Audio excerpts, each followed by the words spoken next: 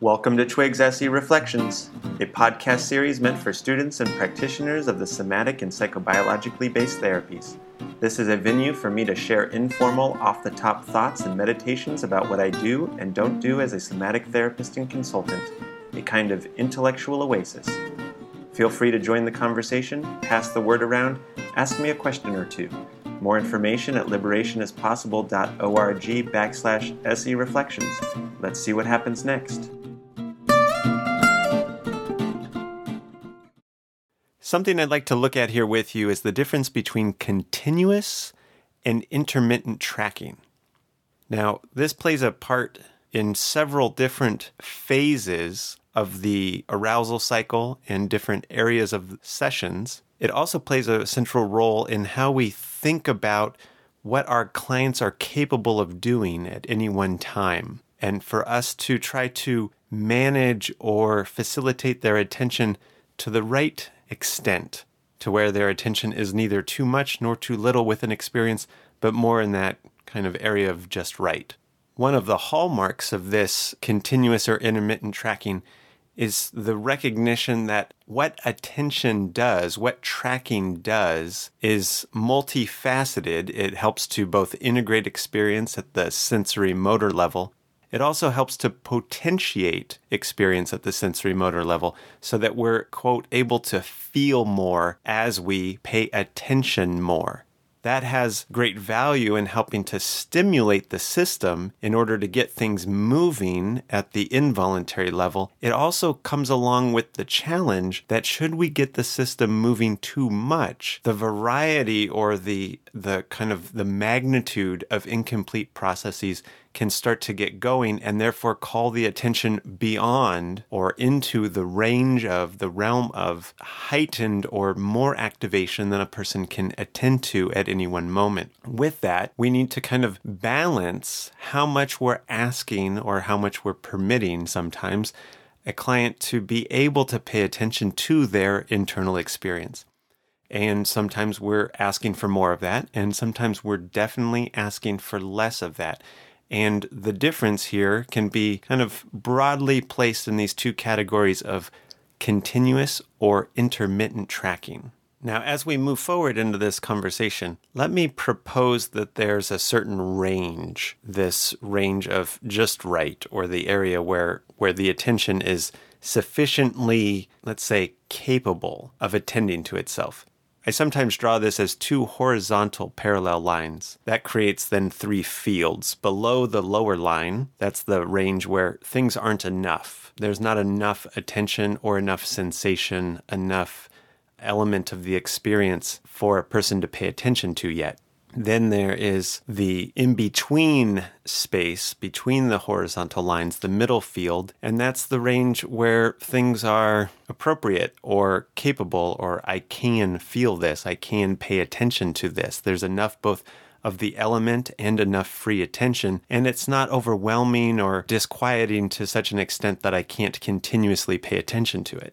Above that line, the top of the parallel lines, is the field where, for whatever reason, it's too much. I don't have enough attention, enough free attention to feel this much sensation or this much noise. Or the noise is simply just too great that even if I have a broad sense of attention, there is more going on than I can pay attention to or that I feel comfortable paying attention to. Now, of course, the more distress a person has, the narrower this band in the middle is.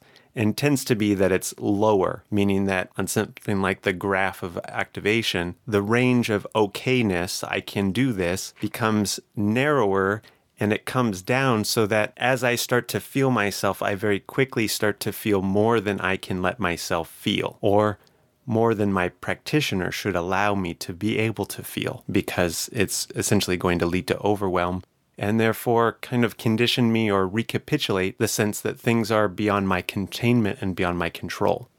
So given this range, there's the desire of the practitioner to learn how to read the range where they notice, whatever I'm about to ask about, that sensation of warmth in their chest or the sense of being mad, it's not enough yet. It's below that lower line, and it would be better for me to, as the practitioner, to withhold my question. Can you notice that right now? Can you notice that sense of anger right now?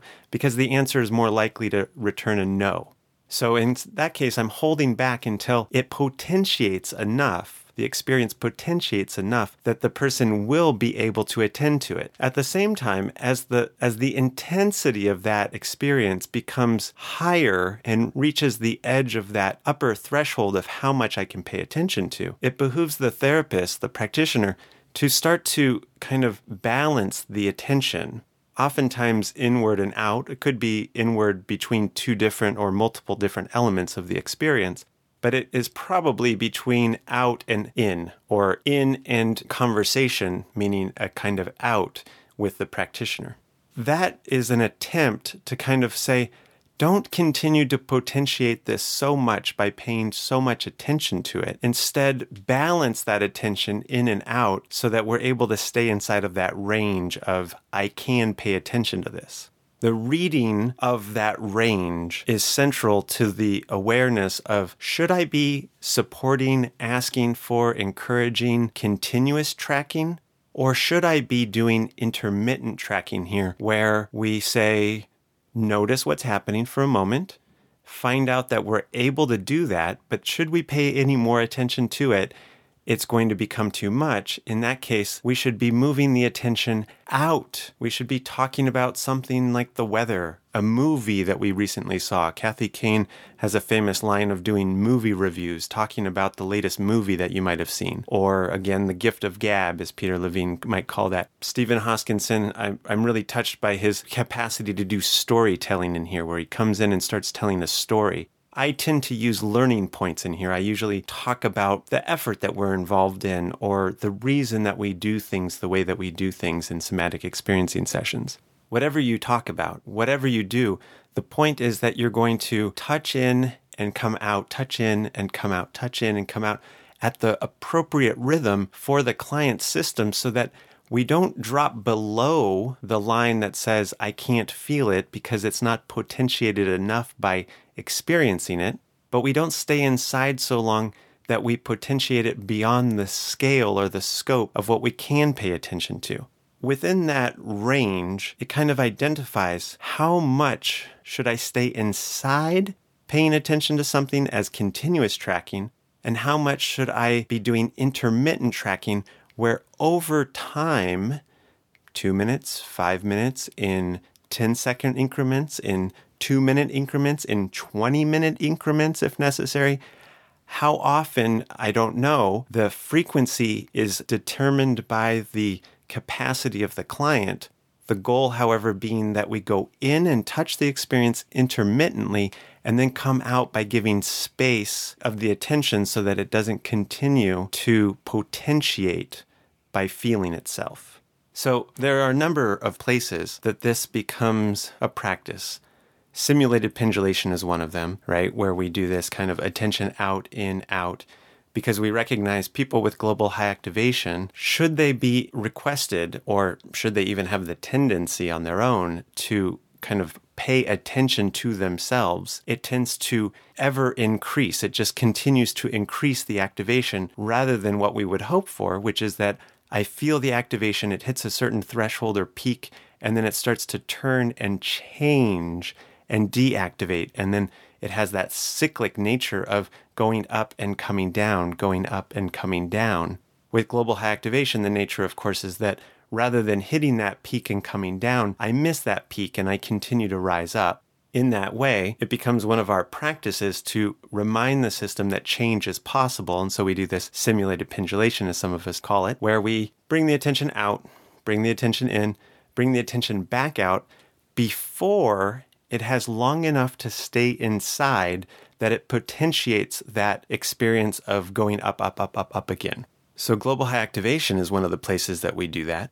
Another place we do this is in deactivation, in the area of the session where we're concentrating on deactivation, where a person has gone through a kind of a discrete episode of the stress response, right? They've felt the rising tension. They've had their teeth become tight, their jaw clenching, their fist tightening, and now it's starting to change and things are starting to loosen up. They're starting to lighten up. In this deactivation area, there's a deviation. Stephen Hoskinson has a really nice way that he names this out, where people have a failure to complete the deactivation process, or there's another way to say that, where people deviate from completing that deactivation cycle by going back up again. In other words, I'm feeling the deactivation. Things might be getting quieter, but what's also happening is that my primary experience is continuing to feel noise. The sign of deactivation might be that a little bit of my muscles are getting loose, or my breath is getting a little bit easier. But the truth is, the majority of my experience is still rather loud. My muscles overall are still more tense than less tense. Should I continue to feel that tension and that deactivation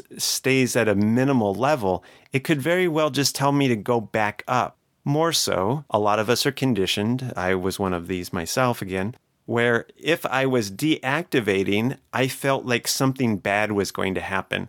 So that gave me a signal and instruction. Don't let down your guard. Go back up where you feel like you're on guard and protecting yourself. The answer to that is to move toward intermittent tracking rather than trying to continuously stay with the experience of deactivation. Instead, to notice the deactivation, to name it, as it were. How do you notice that? What do you notice about it getting a little quieter? And once it's been identified and some level of itself has been addressed and observed, to then bring the attention back out. Great, maybe we just feel that for a moment, Twig. Maybe we just feel how that is like that. And then at the same time, we're going to just take a pause from paying too much attention to it. And instead, we're going to take a look around. Or, all right, so you notice that. And then also, what are you going to be doing this weekend?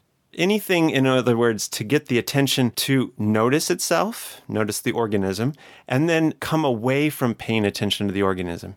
And then again, intermittently, 2 minutes later, 20 seconds later, 20 minutes later, depending on how flammable or sensitive the system is to attention to itself, we come back in and we check in again. We say, how about now? It's the same or it's different? Continuing to get quieter? Not so much so? Changed in some way? What do you notice now?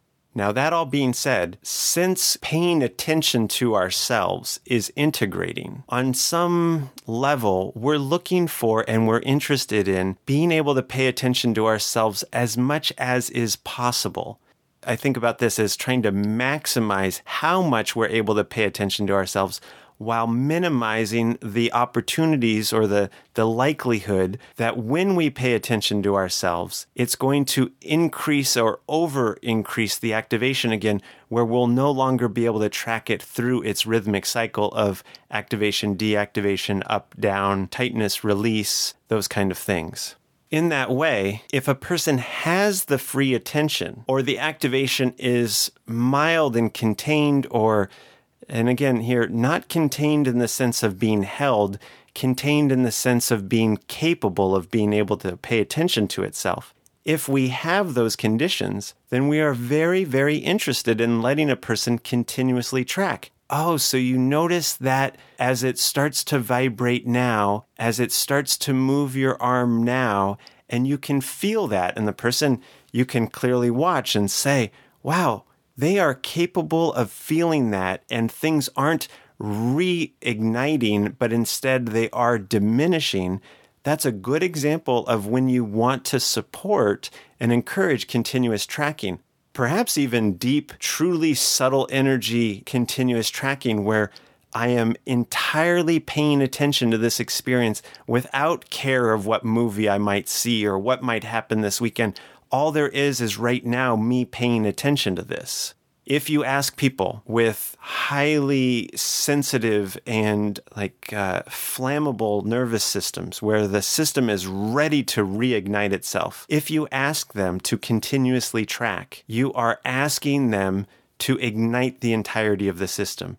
That's a time where you want to do intermittent tracking, perhaps very, very, very discrete and spacious intermittent tracking, where the majority of the time is away from their experience and we're only briefly touching into their experience before coming back out again. On the other side of the spectrum, where the system has durability, capacity, I don't mean durability in the sense that it's repetitive. That's another time that I use the word durability. I mean in this case that it's durable. I'm able to experience myself. I have the structure necessary for that. I have the awareness that things change and I don't get afraid of the way things are right now because I know that they're going to change. These kind of statements of I'm capable of noticing these changes as they happen and allowing these changes to happen as they happen. That's a time when we can say, you know what, there's nothing as the practitioner that I actually have to do here. I can let this person track as much as they can. I can let them continuously notice one moment leading to the next moment. So with this, there are multiple studies to be made here. They all revolve around and help with this idea between continuous and intermittent tracking. Let me name a few of these. There's the judgment process of the ICANN range of attention. How much attention does this person have? Is what they're paying attention to sufficiently interesting to them? And at the same time, is it not so upsetting to them that they can't continue to pay attention to it? And within the range of yes, I can, should they have a more continuous style of attention with it, or should it be more intermittent? So having the judgment of being able to see all of those things together, that's one study. There's the ability of attention to potentiate experience, being like, how do I invite a person to pay more attention to something or less attention to something so as to strengthen its signal or diminish its signal? So there's the issue of potentiation with attention. If I ask more questions about it, or if I ask less questions about it, if I ask more specific questions about things, where is it? How is it? What's it doing now? Or if I say something more like, oh, you feel that and you also notice other things. What do you notice in general? Whether or not you become more specific or general is one example of how you potentiate or diminish attention on something. Then there's also the ability to see the changing capacity of a person in the present moment so that your assessment of their I can range of attention is able to change as they are able to change, so that somebody who can't pay attention to something for a very long period of time at one moment, as they become more comfortable doing actually, because they are invited to do intermittent tracking, intermittent attention, it tends to be that they're able to expand how long they can stay inside as they get more practice and experience with feeling themselves, and as some of the signal starts to complete itself, or as their general activation starts to come down with the completion of self-protective responses and these kind of past incomplete sensory motor instructions. All of those things come to play in changing a person's capacity, even minute to minute sometimes, definitely session to session at times, and our ability to notice a person's increased participation, freedom of attention. These kind of signals or signs to us helps us to start to change. Oh, now we can start moving more toward continuous tracking as compared to staying quite so focused on intermittent tracking. So that's another aspect. There's also the study of how to fluidly facilitate the movement of attention from in to out so you don't seem to be contradicting yourself or sending contradictory messages of, in this room we allow things to happen, but then at the same time, I'm not actually going to allow you to continue to pay attention to this for very much longer. There are times when you are absolutely helping to facilitate where a person pays attention to, and at times that's contradictory to the idea that we're just going to, quote, trust the body or allow the body's wisdom to do its thing. Sometimes if you just allow the body's wisdom to do its thing, you can trust it to do exactly what it's been doing, which is actually why people are coming for help. They don't want to do what it's been doing. That's been distressing. So you have to start putting in a different signal or helping to find a new signal, and that means a redirection of attention sometimes. Consequently, getting smooth at helping to move a person's attention one way or another so that you're not creating the environment where you're constantly telling people what to do, but you're moving toward the environment that says, in here we're going to allow things to happen. That's largely a function of getting our languaging and our kind of curiosity toward how we facilitate questions, how we ask certain questions so as to help people start to move their attention in one direction or another. That's another study that comes right in here as far as helping to determine or helping to utilize either intermittent or continuous tracking. The study of fluidly helping to move a person's attention from one place to another. Then there's also the issue of being interesting enough that you can call a person's attention in a different direction without being heavy-handed about it. Heavy-handed happens sometimes, and sometimes you just have to be blatant. And of course, some practitioners just have a personality that is more blatant, and some of us have a personality that's more Ericksonian, where we kind of redirect attention a little bit more behind the scenes. Both of them are fine, totally fine, and one of them has a tendency to be more directive. And ultimately, what we're hoping for is that the movement of a person's session is going to come out of them. So ideally, we're not being heavy-handed. Ideally, we're moving toward more and more permission, more and more empowerment for the client's process. There's also the study of the idea that sometimes in different phases, different parts of our sessions, different areas of the stress response, that continuous or intermittent tracking are more appropriate in one phase or another. Stabilization for global high activation is served really well by intermittent tracking and not well by continuous tracking. Person with sincere global high activation, if you find something positive for them to feel and you ask them to just go ahead and just feel that, then actually you'll get exactly what we saw with Nancy in Waking the Tiger, right? You could have a time of settling and then the system saying, don't let go, don't settle down, and go back up. You could have a paradoxical reaction that a positive thing actually leads to a negative thing. It's very, very common with global high activation. And therefore, intermittent tracking, rather than continuously feeling something, but instead touching something and then bringing the attention out and coming back in and checking, is that something the same or different later? That's more of the appropriate pattern, generally speaking, for global high activation. Of course, as our clients change and they become more adept with things, then we start to do more continuous tracking, even perhaps with global high activation, if the conditions show themselves that that's going to work.